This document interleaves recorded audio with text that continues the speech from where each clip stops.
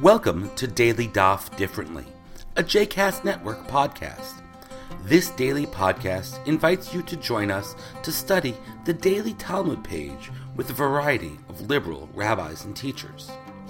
For more information about Daily Daf Differently, please visit jcastnetwork.org/DDD. For more information about the other JCast Network podcasts and blogs, please visit jcastnetwork.org. Welcome to Daily Daf Differently. My name is Rabbi Abby Sosland, and today we are learning Daf Mem Aleph in Masachet Psachim, page 41. Our Daf today deals with the commandment to eat the Korban Pesach, the Pesach sacrifice, roasted. What happens if a person eats the Korban Pesach not roasted? Let's start by looking at the verses in Shemot which describe the Korban Pesach. In Exodus chapter 12, verse 8, Ve'achlu et habasar balayla hazeh, they should eat that meat on that night, tzli esh umatzot, roasted with fire and with unleavened bread, al merorim yochluhu, with bitter herbs, they shall eat it. And here's verse 9, Al tochlu mimenu na, uvashel mevushal bamayim, do not eat it raw or cooked in water. Ki im tzli esh, but rather roasted with fire. Rosho al kra'av ve'al kirbo, its head with its legs and with the innards. Today's daf is focused on the specific punishment that one incurs if one eats the Korban Pesach raw, or let's say less than roasted, partially cooked, or if one eats it cooked in water, which we might consider boiling or creating a stew of sorts. This is clearly a don't do. It is a lav, the Aramaic rabbinic term for a lo ta'aseh, a biblical prohibition. The Torah clearly says do not eat it raw or cooked in water. But the question is, if one does eat it raw or partially uncooked or boiled, how many lavs, how many don't do commandments is a person transgressing? The Torah also says you must eat it roasted with fire. If you don't eat it roasted with fire, would that be considered a second transgression? Or is eating it roasted with fire a general lav, a lav shebichlalo, that doesn't count for its own punishment? The Gemara on our page goes back and forth on this discussion. Rava says that a person who does such a thing, lokesh shnayim, he incurs 2 sets of malkot, the rabbinic set of 39 lashes. He incurs 1 set of malkot for eating the Korban Pesach na umevushal, partially cooked or cooked in water, and he receives another set of 39 lashes for eating it not roasted. The pasuk says you must eat it roasted. If you don't eat it roasted, according to Rava, that's 1 punishment. And then if you eat it partially cooked or cooked in water, that's a second one. Rava even goes so far as to say that if a person eats a portion which is significant enough of the Pesach sacrifice, uncooked or raw or partially cooked, and he eats a second punishable portion cooked in water, he can even be punished with 3 sets of lashes. 1 for not eating it roasted, 1 for eating it na, and 1 for eating it mivushal. That's a lot of lashes. Abaye, Rava's friend and bar plugta, his disputing partner, says no. Ein lo kin alav shabich. You cannot incur lashes for violating a generalized prohibition. The Gemara goes on then to try to understand Abaye's point. Is Abaye saying that you can never be punished on a general prohibition?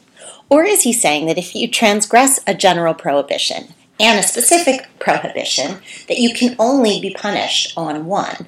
That is, if you only transgress the general one, you would be punished.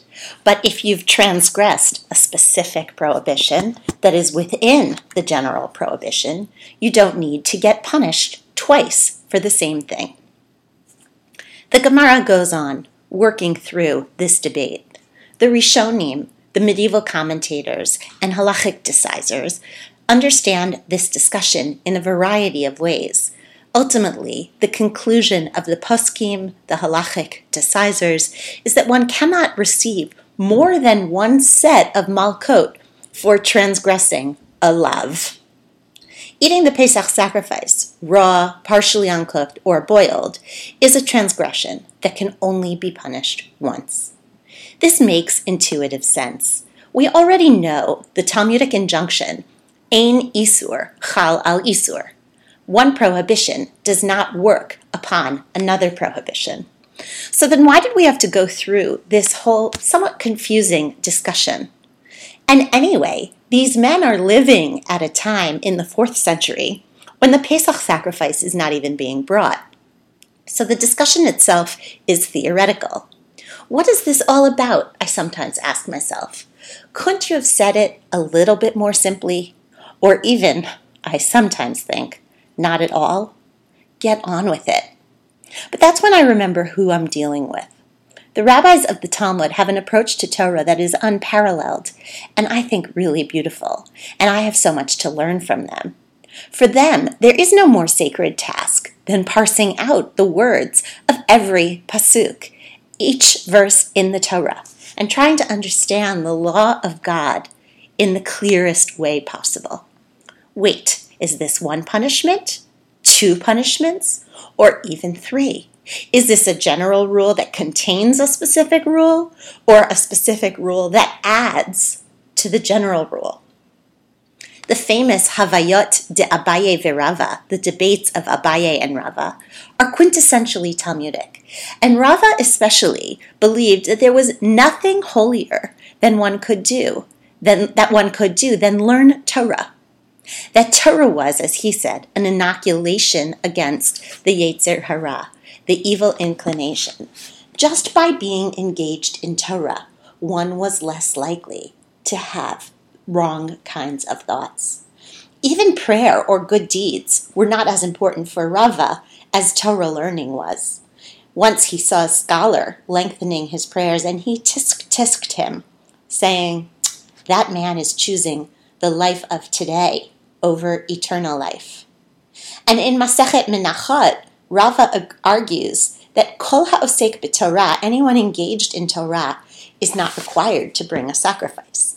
So, of course, Rava would spend hours figuring out exactly the right way to eat the Pesach sacrifice, because it's the learning for him which is even more important than the sacrifice itself. Love of the debate, the sacred act of learning for learning's sake, and the love of Torah more than anything else in the world. The lashes one receives for eating the Pesach sacrifice in the wrong way, those are important. But far more important is the way in which they help the rabbis to enter into a world view, where the process itself is more important than the result, where being involved in the process is a protective measure against the evil inclination. Talmud Torah keneged kulam, the study of Torah for these rabbis, engaging with the text in the most detailed way possible, is, of course, the most important mitzvah of all. Until tomorrow. I hope you've enjoyed today's episode of Daily Daf Differently, and that you'll join us again tomorrow for a new page. The music at the open and close of this episode is Ufros from the Epichorus album One Bead, available on Bandcamp, iTunes, and Spotify.